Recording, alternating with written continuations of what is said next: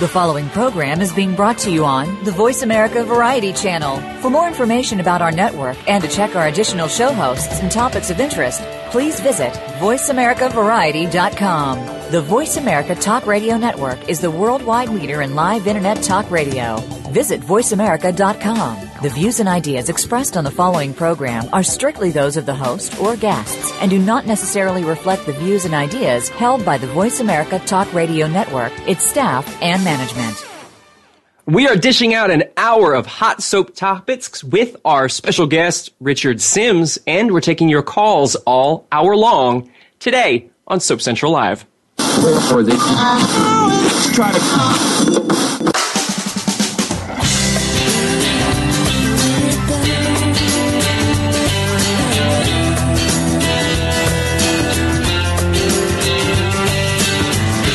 What's happening this week on your favorite soap operas? It's time to talk about all the daytime drama on Soap Central Live with Dan J. Kroll. Get ready for the latest soap news, scoops, recaps, and interviews with your favorite daytime stars. Now, here's Dan.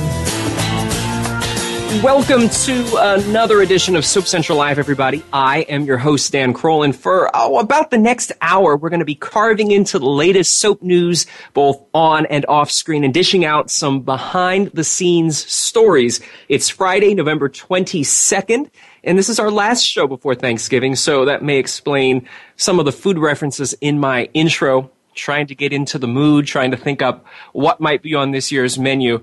We're going to be joined in just a few bits by Richard Sims of Soaps in Depth magazine. But before we get into the show, I do want to take a moment to once again say how thankful I am for your support on SoapCentral.com and here on Soap Central Live. I've been poking around my inbox over the past couple days and reading some of the incredible emails that I've gotten from soap fans over the past, well, it's almost 19 years now. I have to say that for as thankful as you all have said that you are for having SoapCentral.com as a place where you can go to for the latest soap news and recaps and scoops, I'm even more thankful that you've allowed me the opportunity for so long to come into your home and into your office. And actually, that sounds a little creepy. I haven't really been in your home, but if I were, I'd at least do a little Swiffering while I was there so it wouldn't be so much of an imposition.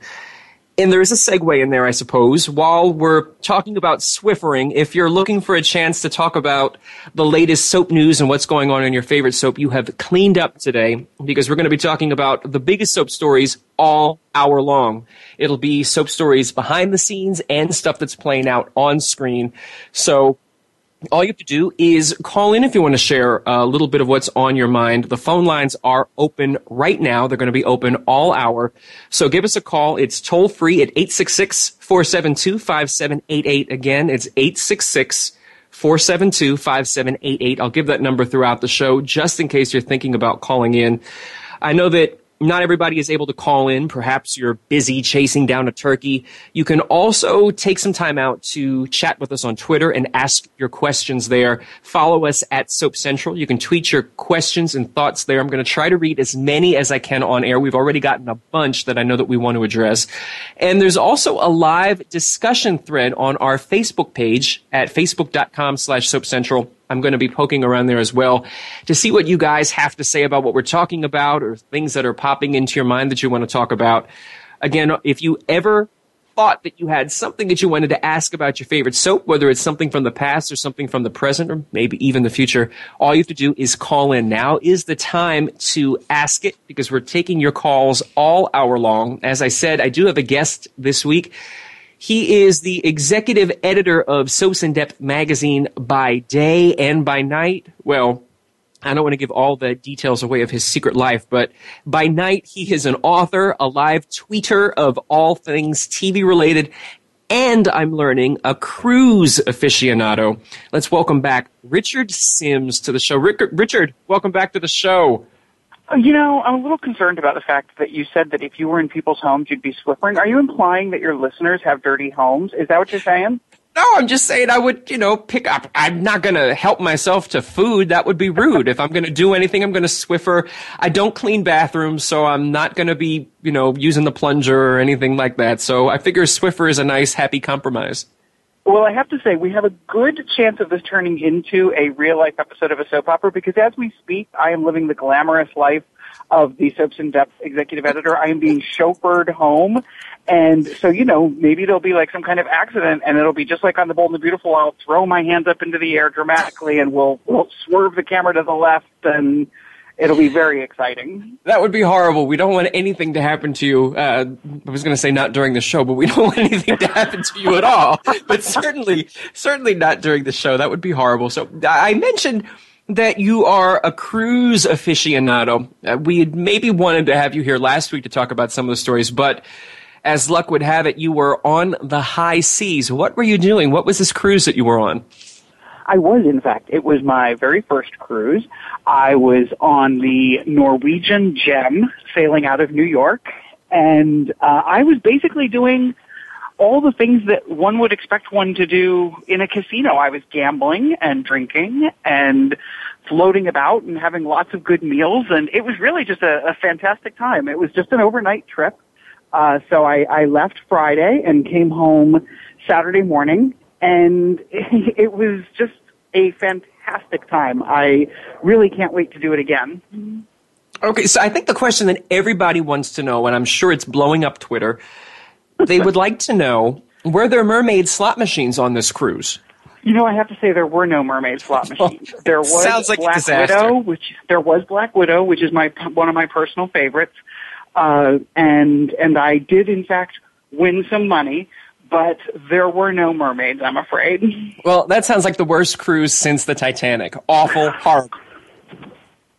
It wasn't. You would have enjoyed it. We would have had fun. Well, we'll see. Me and being stuck out at sea just doesn't really go along with what I would want to do. Do they have television? Could you watch the soaps there if you wanted to? They did have television. I don't know how limited the channel selection was, but if you go on a one-night cruise and you're sitting in your room watching TV, then I don't know. We might have to have a talk. A one-night cruise. For those of you out there who got excited, this is not some sort of dating service. We are talking about an actual boat thing, a ship. And this will work into the segue, hopefully. There are a lot of soap fans who ship, as the kids say now, particular actors or couples. And we're going to be talking about some of those today, Richard, because there's really a lot of soap news. It seems like every time we get around near Thanksgiving or so, there's a flurry of soap news, then it gets quiet until somewhere around the end of the year. So let's start off with probably, I want to say it's the topic that I've seen the most people talking about. It's the one that has generated the most comments on all sides of the spectrum. The Young and the Restless is recasting the role of Billy Abbott because two-time Emmy winner, Billy Miller is leading the show. There were some contract negotiations. For whatever reason, they did not pan out. Billy Miller is leading the show. David Tom, who won an Emmy when he was there from 1999 and 2002, he's coming back into the role. So it's a very interesting casting decision. It's a very interesting uncasting decision. And I don't know if I'm at liberty to say this, but I will anyway. You and I talked about this before it became public knowledge, and so we've been discussing this behind the scenes for quite some time. So what are your initial thoughts on this whole Billy Abbott recast uncast situation? Well, you're right. You and I started talking about this probably about 3 weeks ago. We kind of knew it was coming. It wasn't a done deal, but both of us kind of had heard from various sources that it was very, very likely to happen.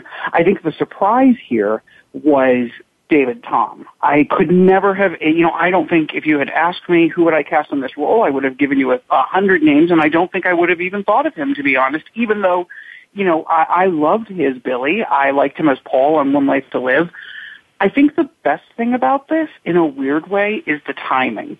If you look at what's happening on screen right now, Billy and Victoria's relationship is at a really tenuous place. Because of Delia's death, he is so mired in grief he can't see straight. She's trying to help him, but he keeps pushing her away. They're doing sort of what they did with Michael and Lauren a year or so ago, which was this fantastic exploration of a marriage sort of falling apart at the seams. Well, what better time to switch actors? Because you can separate Billy and Victoria, still have them trying to get back together, but if for whatever reason Amelia Heinle and David Tom don't have the chemistry that Billy Miller did, then no problem. You just spin them into new stories with new people. It's really a win-win. You get to chemistry test them with each other, even as you chemistry test them with other people. So, timing-wise, this couldn't be better.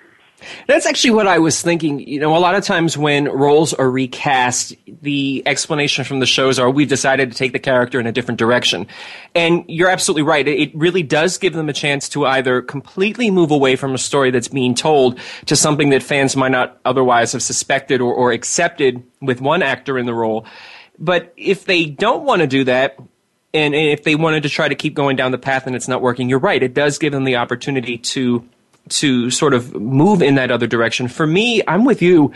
David Tom wasn't really on my radar. What I think is interesting about it is that by having someone who, well, let me backtrack. At first, I thought they were going to bring in someone new because I thought that might be the best way for them to go, for the show to bring in someone that no one had ever heard of, and it wouldn't be the comparisons wouldn't be there. It would be someone who maybe fans would give a chance because they were a newcomer. But then I got to thinking about it after they announced that David Tom was coming back and thought, this is actually smart because David Tom already has a built-in fan base. So it might not be as offensive to fans who immediately were going to say, I don't want, unheard of newcomer onto the show. So it sort of has that built-in ability, and from what I'm seeing, we've got a lot of people who are really excited about this. On Twitter, JParish90 said, hate to see Billy Miller go, but very, very excited about David Tom returning to the role.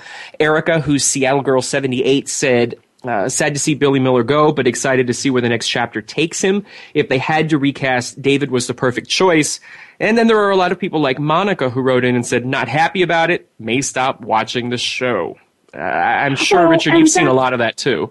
Well, of course, that's the risk that you have with every recast. And I think it's important to recognize that, I try and say this a lot. Acting is just like any other job. And, none of us, for the most part, very few of us stay in the same job for our entire lives. And, I said, that's why I stopped myself and said very few of us. I mean, I sort of agree. I've been at Chips and Dip since 90, when did we start? 94, 97? I don't know, sometime. I've been there for like 17 years. Okay. But, actors, for various reasons, decide to move on. And you can either, accept it or not, of course. But I always think it's smart to remember that some of our favorite characters are recasts, including, Billy Abbott is a recast, David Tom, and even before him there were others, Ryan Brown. Melody Thomas Scott is not the original Nikki. There are Peter Bergman, let's face it, when he first took over the role of Jack, no one thought, because they all knew him as nice guy Cliff Warner on All My Children, no one thought that Peter Bergman would come in and just, now you don't think about the previous actors who played that role. So it's always a hard thing to adjust when a major player like this steps out. But at the same time, it's worth, giving it a try and staying with it. I would hate to see people tune out just because of one actor.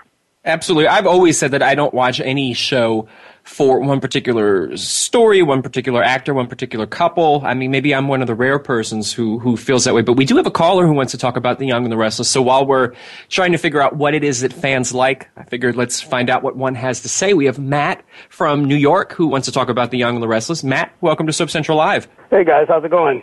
It's going pretty good. How about yourself? Not too bad. I'm getting ready to start cooking soon for this holiday, and I need my floors cleaned. You're cooking already? Well, I'm going to get started. I got some things to prep, but I need my floors cleaned, and so I'm waiting for you to. I don't want to start until you've finished the floors. Mine was going to be the Swiffer with the little dusting Swiffer. It's not actually the floor Swiffer. Well, no, that doesn't really work very well for me. No. We'll work on P&G sponsoring. Little old people. Call those adorable little old people to come over and Swiffer for you. I love them. That's a good idea. That is a good commercial. So, nobody really wants to talk about Swiffers. You want to talk about the Young and the Restless. Actually, I'm not necessarily calling about the David Tom issue, although I'm kind of upset to see Billy Miller go. I'll give David a chance. I wasn't watching when he was on, so I remember him sort of. I actually remember him more as Paul on One Life to Live. So I'm kind of like, okay, I'll give it a chance. But I was actually curious, and I'm kind of glad both you and Richard are there. One of the things that bothered me about the Delia storyline, of course, it bothered me that obviously they killed the little girl. But the reason they did it, basically, to give Connor her corneas. And what bothers me is, and Dan, and you and I have emailed about this a few years ago, I believe, when Angie lost her vision. And what bothers me is the soap's handling of disabilities. And what I think would have been a brilliant story to tell, and soaps never do, is a couple dealing with a child who is born with a disability and allowing the child to continue to have it. I agree with you. I mean, I totally agree, and I think we had Linda Hirsch on who was talking about her real-life experience where she needed a cornea transplant.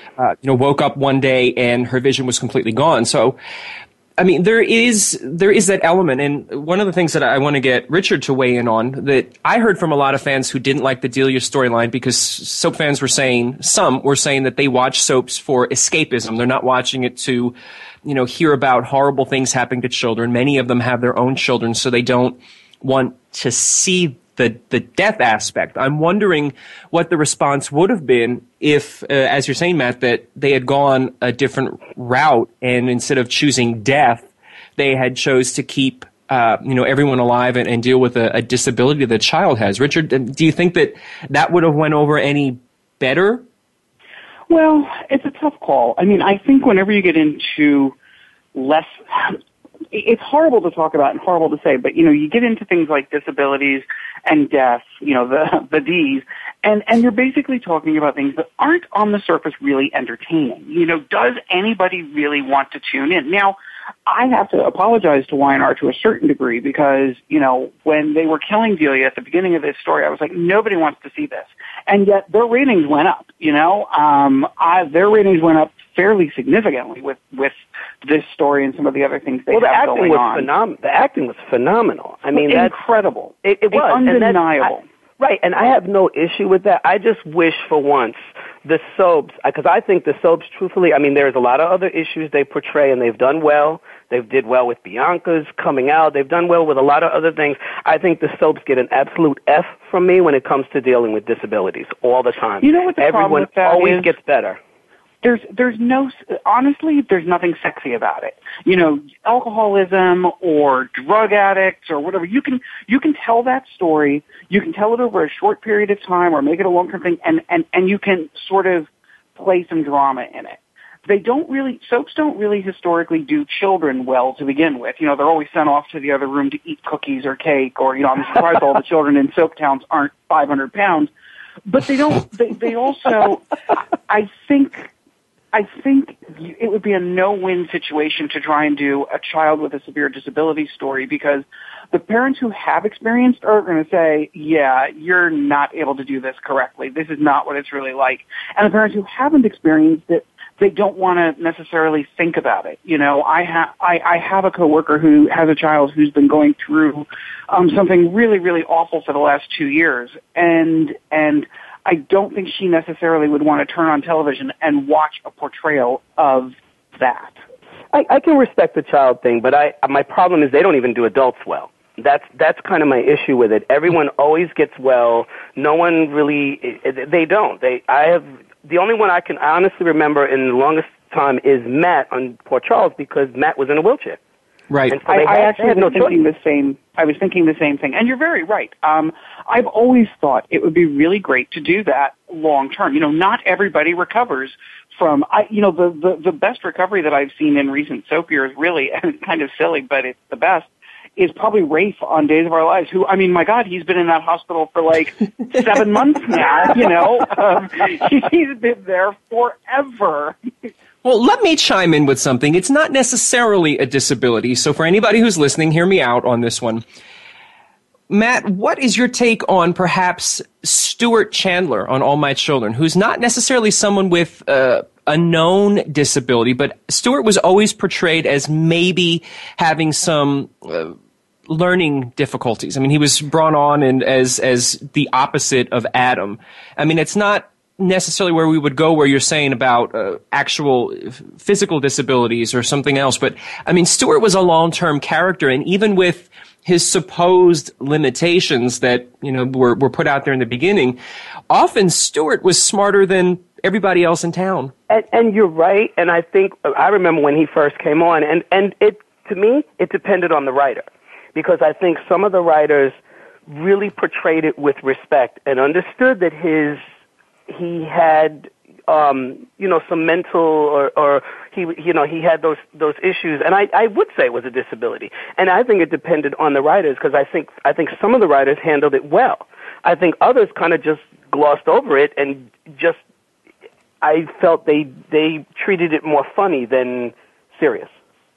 I was going to say the same thing. I really feel like Stuart was sort of, for the most part, written as, yes, we knew that he had some form of learning disability, but he was really written like your daffy uncle. It wasn't written like in any way, shape, or form as a issue. It was written as, oh, there's crazy Uncle Stuart again. Yeah. Or even worse sometimes. They did that thing that soaps sometimes like to do with things like this, where they elevated him to martyrdom. Like he was just the kindest and the smartest, and he saw things that nobody else saw, and because he was the blind man who sees like no one else can, and that's not really doing any kind of service. The only other disability I really remember being handled well, and again, this is kind of an ironic one too, is when Dallas revealed that Ray and Donna were having a child with Down syndrome, and they decided, they knew this before the child was born, and they decided to go ahead and have the child, but then that turned out to happen during the dream season, so that all got erased, and when they came back, no disability. And they had a deaf, was it a deaf child or something that they were going to adopt or something like that? I vaguely remember that, because I think, isn't that how they introduced Christopher Atkins? That he was like, Speedo clad sign instructor or something. Yes, I think you're right. Well, I am looking here. I want to make sure that we get on to some other topics. Matt, that was, it's funny. Sometimes you're not sure what a caller wants to talk about, and sometimes it goes in one direction, it goes in another. I'm glad that we had the opportunity to rope a lot of different topics into that one question. I'm sorry to mess up your theme for the show. Not at all. Not at all. No, that's what I like about the live shows. It's what I like about having people call in, is that it is really a chance to talk about pretty much anything under the sun. And I think that I've found that we have some really, really great listeners. So, Matt, thank you for calling in and for asking your question. Thanks. Have a great holiday. You too. All right. As I mentioned, people calling in with questions, one of the things I found out, Richard, before we get on to our next topic, is that I hear from a lot of people, either when you're a guest here or when I'm a guest on Tune In Tomorrow, a lot of people don't want to call in because they feel like they're going to interrupt our discussion and they don't want to ruin the flow. I've heard that from a lot of people. I'm like, please call in. You're more than welcome to interrupt, to join in, to, add your thoughts. I appreciate people calling in. I believe what they really mean is, oh my God, Richard has such a big mouth. I'm afraid I won't be able to get a word in edgewise. Well, there is, sometimes there's a good point to having a big mouth, and sometimes there's not. And this is not going where people are thinking. Sometimes people blab secrets. Other times things are surprises even to the people who are in charge at shows. And that was the case with Tristan Rogers leaving General Hospital and heading over to The Young and the Restless. If folks remember, Ron Carlivati, the head writer of General Hospital, shared on Twitter that he didn't know that Tristan was leaving the show until the night before he made the announcement. So the question with that is, what do we think about this jumping ship? I think it seems bad timing, at least right now, that we'll be saying goodbye to Robert on GH, but there's plenty of time for him to still be on the show and plenty of story coming. But I have to say, I didn't really foresee Colin returning on The Young and the Restless. That wasn't really somewhere in my mind. So which show do you think makes out best by this?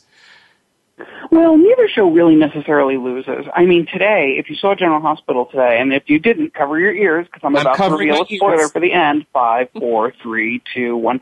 Today we got the scene that everybody's been waiting for with Robin and Robert being reunited at the end of GH, and it'll pick up again on Monday as we move toward Robin sort of like heading toward the rest of her family. So, we're getting that payoff on GH. I'm hoping that when they take him over that when he goes over to YNR, it'll humanize, that they're going to, repair him with Jill. Jill for a long time now has been sort of a harpy and sort of just, her whole purpose seems to be running around town just being mean. And I would really like to see them bring in Colin and sort of first they have to deal with some of the things he did in the past, but then use him to soften Jill and put her in a romance and let her have a little, maybe a little nookie will make her nicer. I think that, it's General Hospital's loss, honestly, because people have been loving and having him there, but that's what happens when you don't lock somebody in, they're free to wander away. I also think it's interesting that there's this little there's like this little casting war going on between GH and YNR. I mean, the next thing you know, watch General Hospital say, you know what, you took one of ours, fine, we take one of yours. Billy Miller, come be our new Jason, I would love if they did something like that, even if it were short term, just to sort of stick it to them. Just my opinion, I just think it'd be a lot of fun. No, I agree, and it's been going on. I mean, you look at it, and the two shows really seem to have this like little casting rivalry going on, where they keep trying to take each other's people. So it wouldn't. I don't think it's out of the. I don't know the facts. I'm only telling you what I've heard. That's all we can ever do is, there's always things that go on backstage that we don't necessarily know. But from everything I had heard, it sounded like the big sticking point in Billy Miller's contract negotiations was outs. He wanted more outs to do more projects. And so if General Hospital were to go to him and say, hey, listen, come over, we'll give you the outs you want, because let's face it, the way General Hospital operates these days, its stories are very cyclical, so it's kind of easy to write people out for, like how long AJ was off, It's easy for them to write, as long as they know it's coming, to write people out for a while. So maybe, who knows, maybe General Hospital says, yeah, we can work that out, come on over.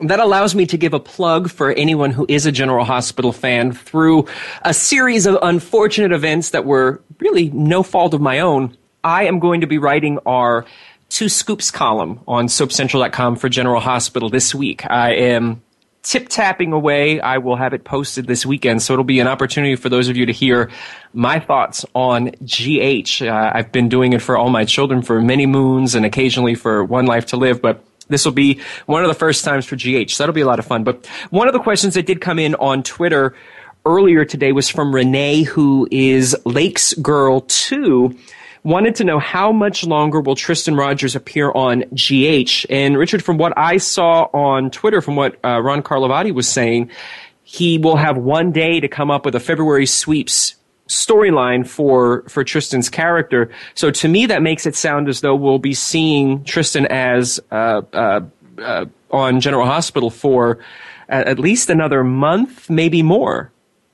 That's right. We should expect to see him, I don't know how regularly, but we will see him through January.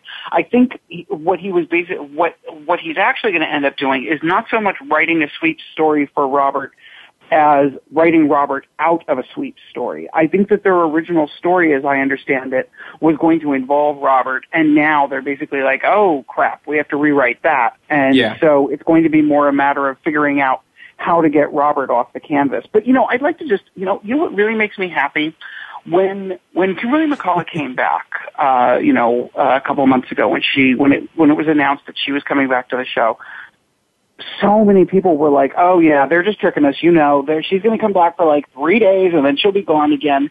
And I'm really happy to see that they have, that is not the case, that they have built big story around this. I wouldn't mind if it moved just a little bit faster.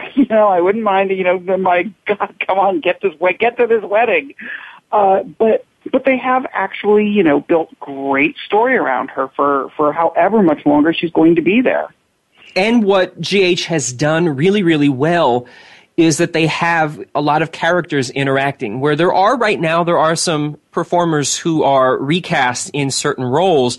A lot of the characters that are being featured front and center are characters that viewers are familiar with. There are some newcomers, sprinkled in here or there, which I think really, really helps, and it helps move story. But these are characters that people relate to. They're characters that people are familiar with. They're all interconnected. There aren't really a lot of characters that are just floating around who have no connections that people become, just they don't care about, and they're ready for them to go off and disappear on screen. So I think that's really, really smart. And like you said, it is interesting to see how fans have reacted with Kimberly McCullough returning, thinking, well, it's only a matter of time. Of course, she's going to break up Patrick and Sabrina, and then people were thinking, well, maybe she won't because she's only going to be there for a short amount of time. Maybe she won't interrupt. She's going to see them that they're happy and say, hey, I'm going to leave them happy, let them think I'm dead and disappear again. So there have been a lot of different things that people have come up with over the past couple of months, and here we are still trying to figure out exactly what's going to happen. Well, let me give you a little preview, because my new cover story, which is just now coming out, is actually about the wedding. Robin is definitely going to show up at the wedding. Robin crashes the wedding. And I have no problem saying this because Frank Valentini basically told us weeks ago, and for a news story we were doing a couple weeks ago. So the question here becomes, while for most viewers, they basically go to the mindset, well, Robin's back, of course Patrick's going to go back to her. But you have to look at it from the point of view of Patrick and to a certain degree from Robin. They've been playing this as well. Robin has acknowledged that in her absence, Patrick has moved on. Patrick has found love, and it's someone who he feels love enough to not only marry, but to, bring their daughter into this new family. So she kind of on a certain level understands and respects that this is going to be a major, major, major deal. And at the same time, Patrick is going to have the same thing, because Patrick also has to look at this situation and say, while we might think, well, you're obviously going to run back to Robin, he does have a relationship with Sabrina, Now I know there's a lot of people who may not necessarily like that he has this relationship, or who may not give it as much credence, but the character, no matter how the audience feels, the character obviously feels very committed to this relationship.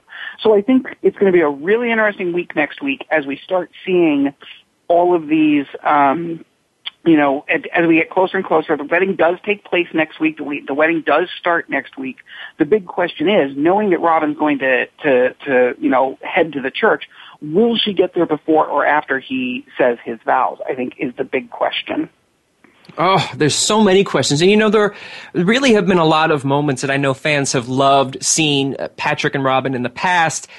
And there really won't be an opportunity for fans to go to a 24-hour cable channel to see old episodes of soaps anymore, because effective at the end of the year, SoapNet, which is not affiliated with SoapCentral.com, for folks out there who are very upset that I'm taking my television station off the air. It is not me.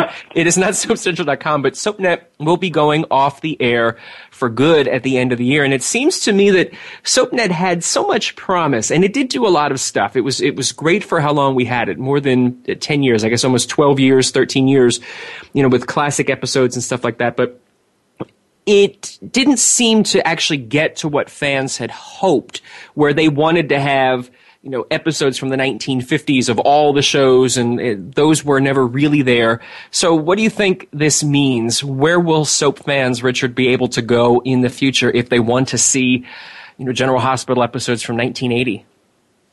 Well, I have to say, I think Soap Central, sorry. See, now you got me doing it. And by the way, ABC Soaps in Depth, it is not ABC Soaps in Depth, it's the ABC edition of Soaps in Depth. We are not affiliated with ABC. We are not owned by ABC. We get that same thing where people, so I also have nothing to do with SoapNet going off the air. Good to know. But I will say SoapNet really was kind of a disappointment for me over the years. They they never really did what I wanted them to do. They never broadened their base. They never really, their original programming, they never really invested much money in it. Even the reruns that they did, you know, we got Ryan's Hope, but we never really got any of the other shows like Search for Tomorrow or The Edge of Night or, you know, these shows that people were kind of clamoring for. And it eventually became basically well, it was certainly your go-to spot for reruns of The OC or of One Tree Hill. But even shows that they ran years ago, like Knots Landing and things, they stopped running, and I would have liked to have, in these later years, seen another run of those. It never really gelled. I do think we're going to eventually come to a point where there will be an outlet for that, whether it'll be, you know, some kind of online thing. You know, we see more and more. TV Guide Network is having much luck with its reruns of, or with its same-day broadcasts of The Young and the Restless.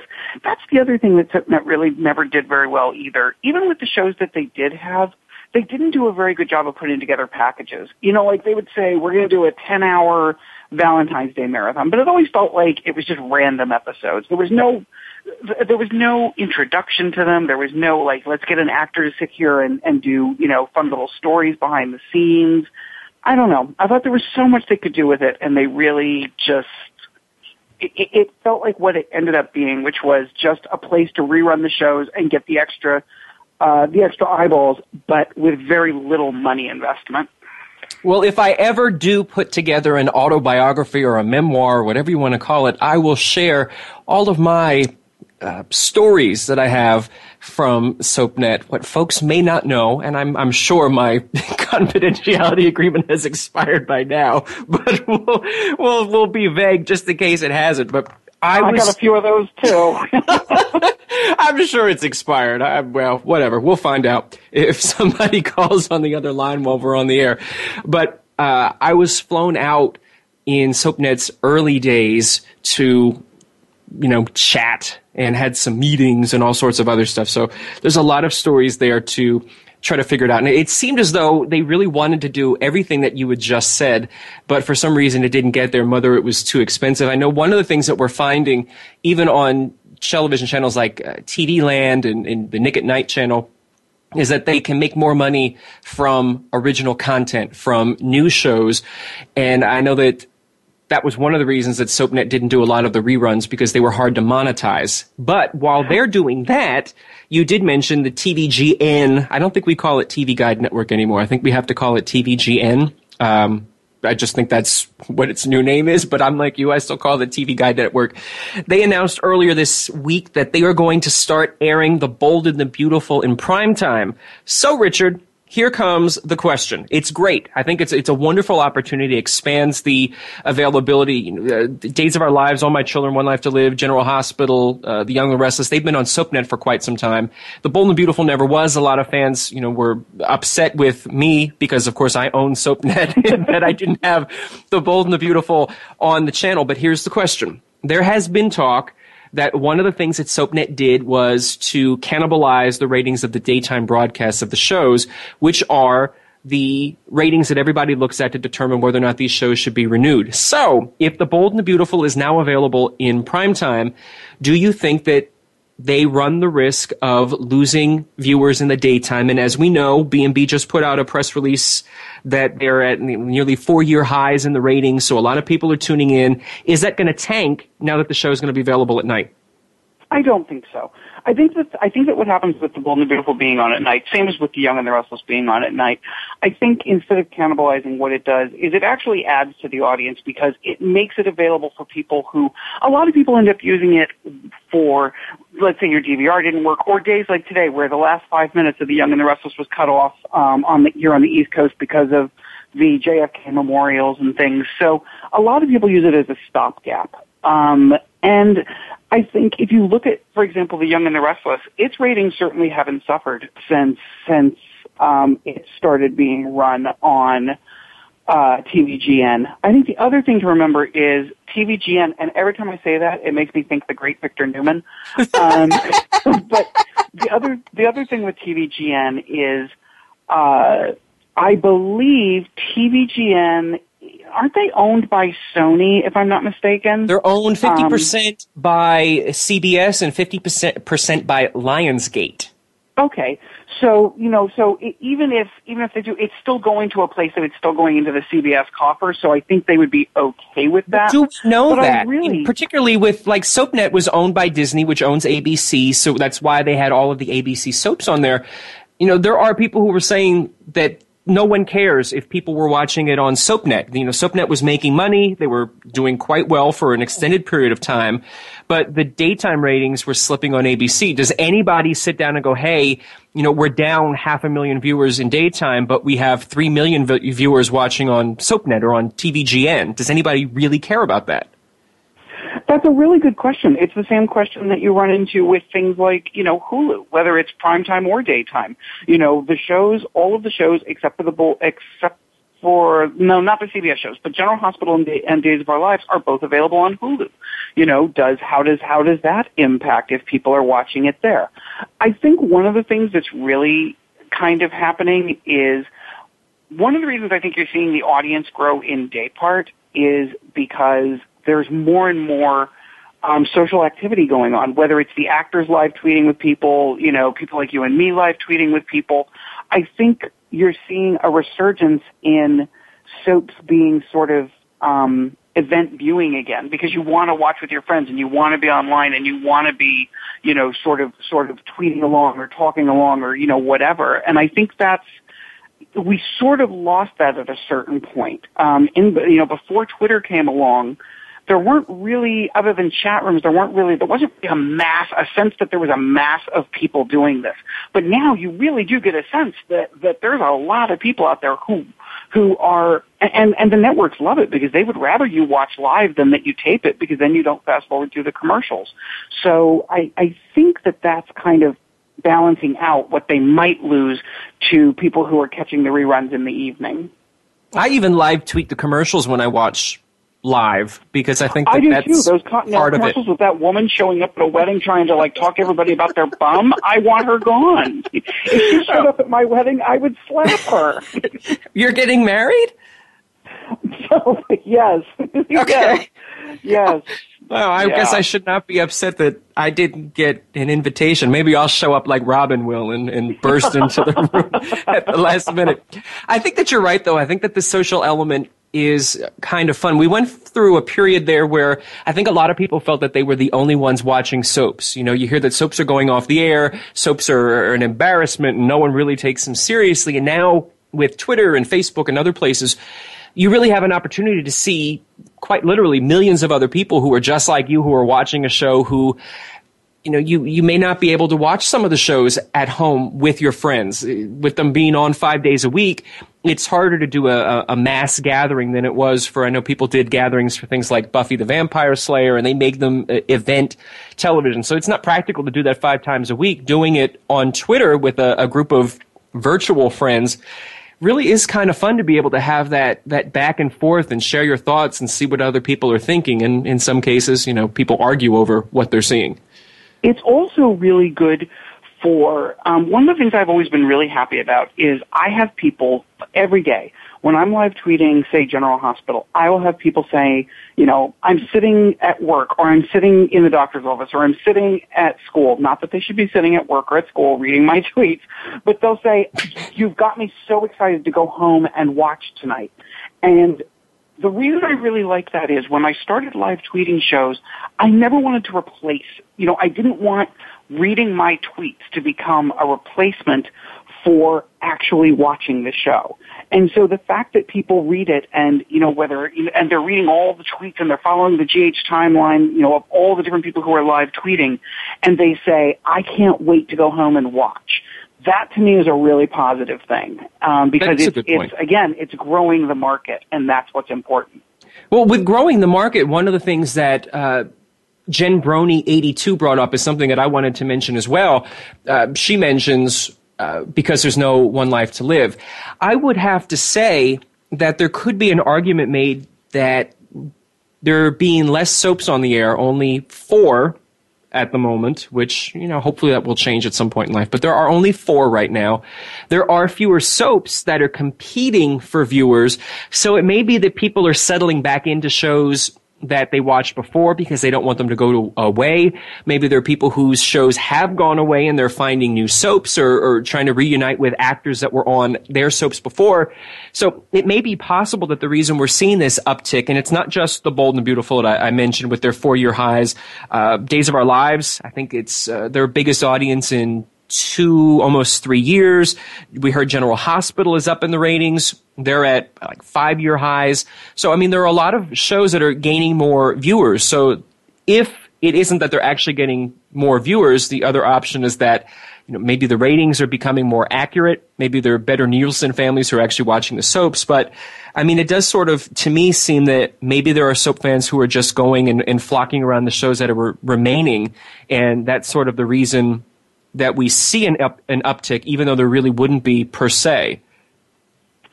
I agree. I think that there's sort of a bunker mentality, like, well, you took this one away, I'm gonna jump on board this one. I also think there is definitely something to buzz, and that's what things like Twitter or your message boards over at Soap Central or our Facebook page, whatever, all of those help to create buzz. Every day, when you're live tweeting or you're just talking to people on Twitter about soaps, the more you talk about it, the more you notice people will start, you end up getting more followers. And that's people who are joining the conversation. And I think there's just, there's something to be said about buzz. There's also something to be said for the fact that the shows are really pretty good right now. Days of Our Lives is just knocking it out of the park. General Hospital is creating this sense of every day at the end of the episode, you're like, oh my God, I can't wait to see what happens next. And Bold and the Beautiful is just fun. I love that half hour every day, between the romance and just the out and out fun that it is. Plus it's a nice short half hour, so it's really easy to watch. So I think you combine all of those factors, and that explains why we're seeing better ratings. I'm watching the clock here, and I want to make sure that we don't run out of time, but there's another question that I have about social media. Jamaican Diva on Twitter sort of prompted this in my head. She says, Twitter doesn't have enough characters for me to express my true and very unhappy but yet unpleasant thoughts about The Young and the Restless. Social media and the ability for people to say whatever comes to their mind, it does, Richard, lend itself to the possibility that people will speak badly about a show or talk about what they don't like. So isn't that the other side of the coin, where it's great to have people buzzing about your show, but can you also run the risk that there's a bunch of people who are unhappy who are trying to talk people out of watching a show? Yeah, I remember years ago, someone at NBC, and I can't remember who it was, but they told me it was someone involved with Passions, and I don't remember whether it was a writer or a director or even one of the heads of NBC Daytime. But they said to me, when a viewer says to me, if so and so and so and so don't get together, I'm never watching this show again. I know I'm doing it right because I've got them talking about it. I've got them angry. I've got them they want it. They're not going to tune it out because they want it. I do think that, God knows the internet is the place that people go to be negative. It's so, there's just a hive mentality that really encourages a lot of negativity. And there's loving snark, and then there's cruel, cruel, nasty negativity. You do see that, but I don't think that it existed before. People just didn't necessarily have an outlet for it. But I don't know. I think it's tough because those people always were there, and they always, before they just were writing letters. They were writing letters. I'm going to stop watching your show. I don't like what you're doing. Now they just have a place where they can do it more publicly.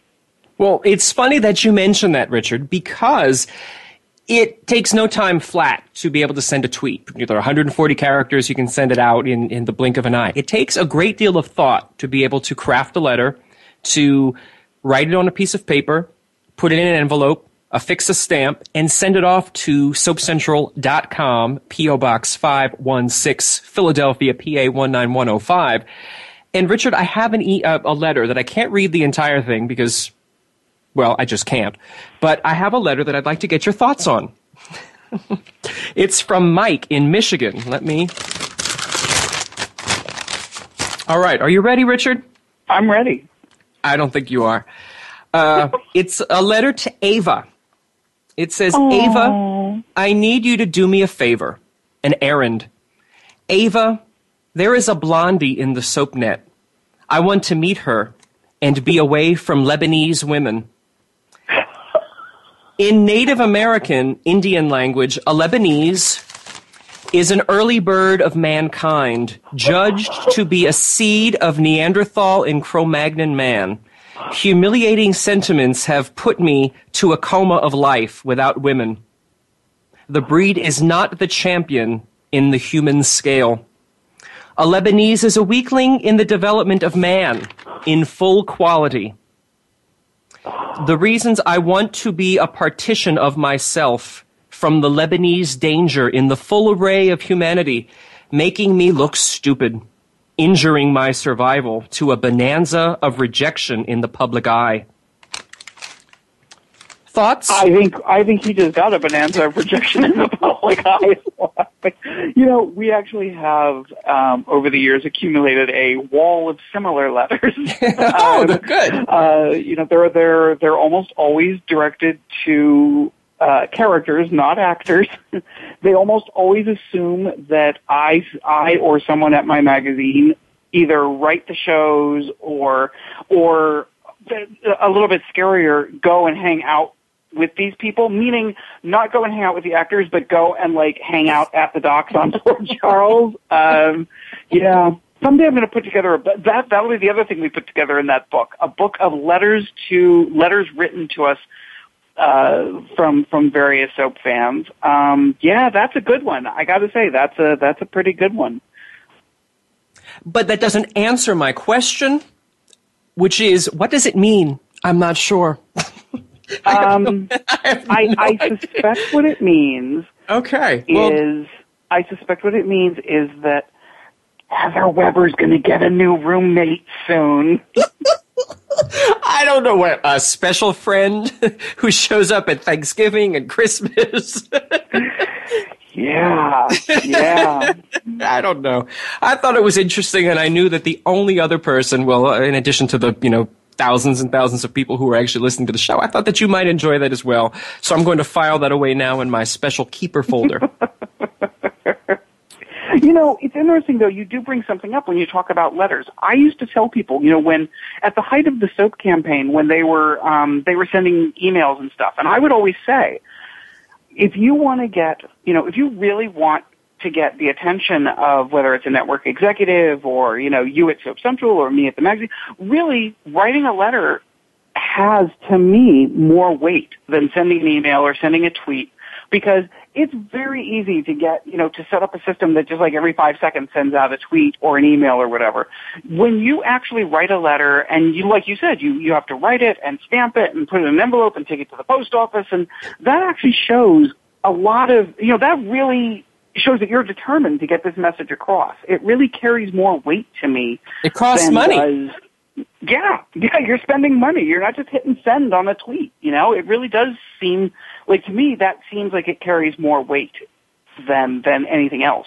It says it's about 2 ounces, so I don't know how much. That's not really that much weight, but that's what it says on the envelope. But you're talking about hitting the send button. Richard, you can be found a lot of places on the internet. That's a good thing, I suppose. Let our listeners know where they can find you, what they might find from you on your various Twitter accounts so that they can track you down, because I know that they have to enjoy you as much as I do. You can find me just about anywhere, and if there's something I like talking about it, I tend to have segregated accounts. So I have How Rude Are You is my personal account. Cruise First is my cruising account, my talking about cruise ships, not Mellow Mickey is where I talk about Disney. Soaps in Depth ABC is where I talk about ABC soaps. Soaps in Depth CBS is where I talk about CBS soaps. I'm everywhere. I'm on Facebook, just if you send something out into the universe, I will probably find it on one of my many, many, many accounts. I'd also just like to give a quick pimp, if I may. Many of you who follow me and who follow Dan and who know us all, also know Charlie, my best friend / office mate, Charlie Mason, and his first book just came out. It's called What Became of Her, and it's available on Amazon for $1. And my book, bless the world, it's taken me 2 years to get it out, but it's finally, hopefully, coming out this week, sometime later this week, hopefully. Homesick. I'll have more information for it on all of my various accounts, but I'm very excited. It's my horror novel, and I've been wanting it to come out forever. Well, but I had to finish it first. That is a problem. You have to finish it first. We will make sure, for those of you out there who didn't catch all of that, we're going to tweet the information so that you can have it on one of my many accounts. We have a Twitter account for Soap Central. It's at Soap Central. We're on Facebook at facebook.com/Soap Central. I've also recently set up a Google Plus account and an Instagram account. The Instagram account is instagram.com/The Soap Central. I'm going to have random photos of all things soapy and wonderful, and hopefully I'll gather those together. It's a lot more difficult than I thought it would be. I thought I could upload them from my computer, but apparently you have to actually take pictures, Richard, and that's a whole other story of Instagram wonderfulness. But there are a lot of places, and of course my personal account is Dan J. Kroll. The J is silent, but it's still there for some reason. And Richard, I want to thank you so much for taking some time out this last Friday before Thanksgiving to be here and talk turkey with us. Absolutely, anytime. And, happy Thanksgiving to all of your listeners. And as we head into the holiday season, remember, keep your head. It's just the holidays. It'll be over in January. It will. And this show is just about over. So if you've missed any part of it, or you'd like to hear it again, or maybe while you're all gathered around the Thanksgiving table, you want to listen to some past episodes of the show, there are now 205 episodes. You can find them all at soapcentral.com/radio. Everyone is there. They're all free to download, or you can stream them live and listen to them in real time.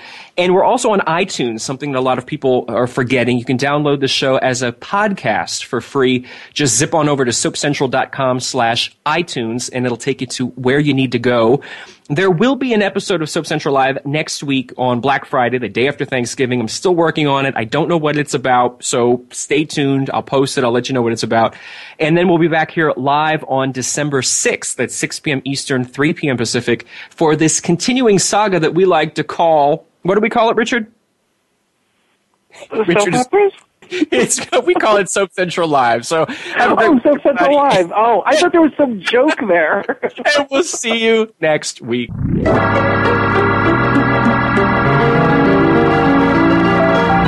Join us next time for the continuing story of all your favorite soaps. Tune in next Friday at 3 p.m. Pacific Time, 6 p.m. Eastern Time for another edition of Soap Central Live on the Voice America Variety Channel.